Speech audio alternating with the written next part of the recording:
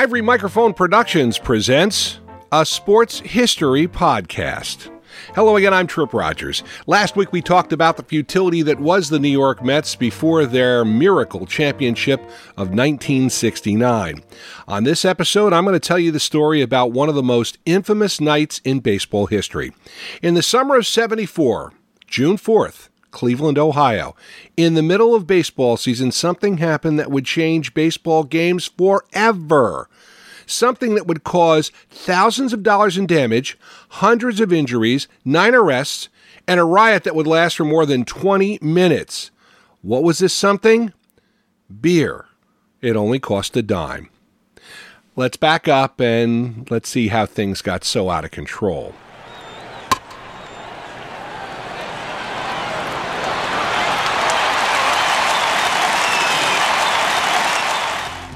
Baseball is known for having fun promotions to get people to come to games. Fireworks, dollar hot dogs, kids' nights. So this promotion was, in many ways, no different. The Cleveland Indians had successfully run a similar promotion in 1971 with Nickel Beer Night, and that went off without a hitch. However, the events leading up to June 4th, 1974 are what made this promotion different from the others. A week earlier, the Cleveland Indians and Texas Rangers played a game in Arlington Stadium, which left some fans with a bad taste in their mouth. As the game went on, things got a little turbulent, leading up to a bench-clearing brawl on the field between the two clubs. And after the game, a Cleveland reporter asked Rangers manager Billy Martin, "Are you going to take your armor to Cleveland?" To which Billy replied, "Nah, they won't have enough fans there to worry about." Before we move on to that fateful game, let's talk a little bit about Billy Martin for a moment. Alfred Manuel Martin Jr., or Billy as he was known, had a pretty good career as a player. His time with the New York Yankees was hard on him as he didn't get to play as much as he wished. Eventually, his reputation as a brawler would grow. Opposing players would often slide into second base, hoping to injure him. Yankees manager Casey Stengel stated once, "Billy's being hit with the hardest blocks this side of a professional football team." Martin was ejected 6 times over his 11-year career for arguing or fighting. The last time he was ejected, he got into a fight with pitcher Jim Brewer of the Chicago Cubs, possibly breaking Jim's orbital bone. Once he retired from baseball as a player, he'd move on to various roles as a scout, coach, minor league manager, eventually landing a major league managing job with the Texas Rangers from '73 to '75. In the week leading up to the rematch, local sports media in Cleveland didn't do anything to calm things down. In fact, they continued to fan the flames of the rivalry. The Cleveland Plain Dealer, a local Ohio paper, printed a cartoon the day of the game showing Chief Wahoo, the Indians' mascot, holding a pair of boxing gloves with the caption, "Be ready for anything." Another question we need to ask, why this promotion?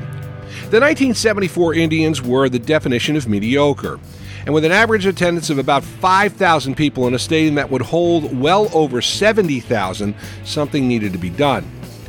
Enter the Indians' executive vice president, Ted Bonda. Ted inherited the team in 1972 and watched as they hemorrhaged money for 2 years. So Ted called in the Brain Trust to come up with an idea. And of course, if you can't come up with a good idea, then steal someone else's. The Texas Rangers had pulled off a 10-cent beer night earlier that year, so why not Cleveland? After arguing amongst themselves over how many ounces of beer 10 cents should buy, they couldn't agree on a number, so they said no more than 6 cups per visit. But even that wasn't regulated. There was nothing in place to keep someone from sending a sober person back for 6 cups at a time. Well, sometimes a plan can work too well. The promotion was expected to draw around 12,000 people to the game. But with attendance hitting 25,134, the demand for beer was more than they could handle. Finally, someone had a bright idea. The fans could just line up by the outfield fence and get their beer from the Stroh Company trucks. Now let's draw our attention to the game itself. The Rangers took a quick 5-1 lead. The Indians' left fielder hit a line drive that hit the Rangers pitcher, knocking him to the ground. This only encouraged the fans as they started chanting, hit him again, harder, harder." Encouraged by the crowd and lots of beer, a woman ran onto the field, flashing her breast and trying to kiss umpire Nestor Chilak, who was, quote, not in a kissing mood. As the game progressed, more of these disruptions would occur. A man streaked across the field. Father and son ran onto the outfield to moon fans in the bleachers. More and more of this type of behavior would occur. Eventually, fans would start throwing hot dogs and other food items. Rangers first baseman Mike Hargrove was nearly struck with an empty gallon jug of Thunderbird fortified wine. After a call that upset the home crowd, someone in the stands threw lit firecrackers into the Texas Rangers dugout. You know the expression, it only takes a spark to light a fire? Well, at this game, under these conditions, our spark was named Terry Urich, a 19-year-old fan. Terry ran onto the field in an attempt to steal Texas Rangers outfield Jeff Burroughs' cap. When Burroughs tried to run away, he tripped and fell. Texas manager Billy Martin thought his player had been attacked and charged the field with his team behind him wielding bats. The spark was ignited and the riot was on. 200 intoxicated fans rushed the field, some armed with knives, chains, and clubs fashioned from portions of the stadium seats that had been torn apart, while others hurled bottles from the stands. 200 fans surrounded the 25 Rangers, with more drunk fans coming. Realizing the Rangers were in real danger, Indians manager Ken Aspromonte ordered his men to come to the aid of the other team. Armed with bats, they fought their own fans to try and protect the other players. It was truly a riot. Bottles, steel folding chairs, bats, fists, all flying through the air. Eventually, the teams would retreat through the dugouts in small groups while other players fended off the attackers.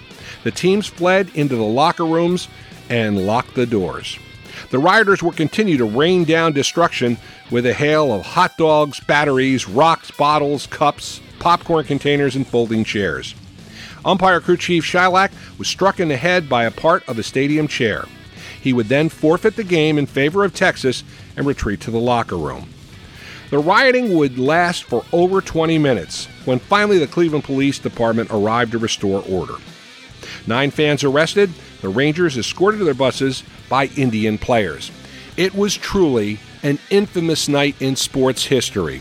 Reports of the riot and 10-cent beer night flooded newspapers. They were front-page news, and the Indians were being talked about, but for all the wrong reasons. The season continued on, and Cleveland would do another 10-cent beer night, only 4 beers per person were allotted this time. 40,000 people showed up for that game. Eventually, things would go back to normal. Cleveland would finish the season 77-85. Manager Aspromonte would lose his job. From my research, I could not find anyone fired over this, or if any real blame was laid at the feet of an individual. Some blamed the umpires for not maintaining control, while others blamed circumstances that led to it.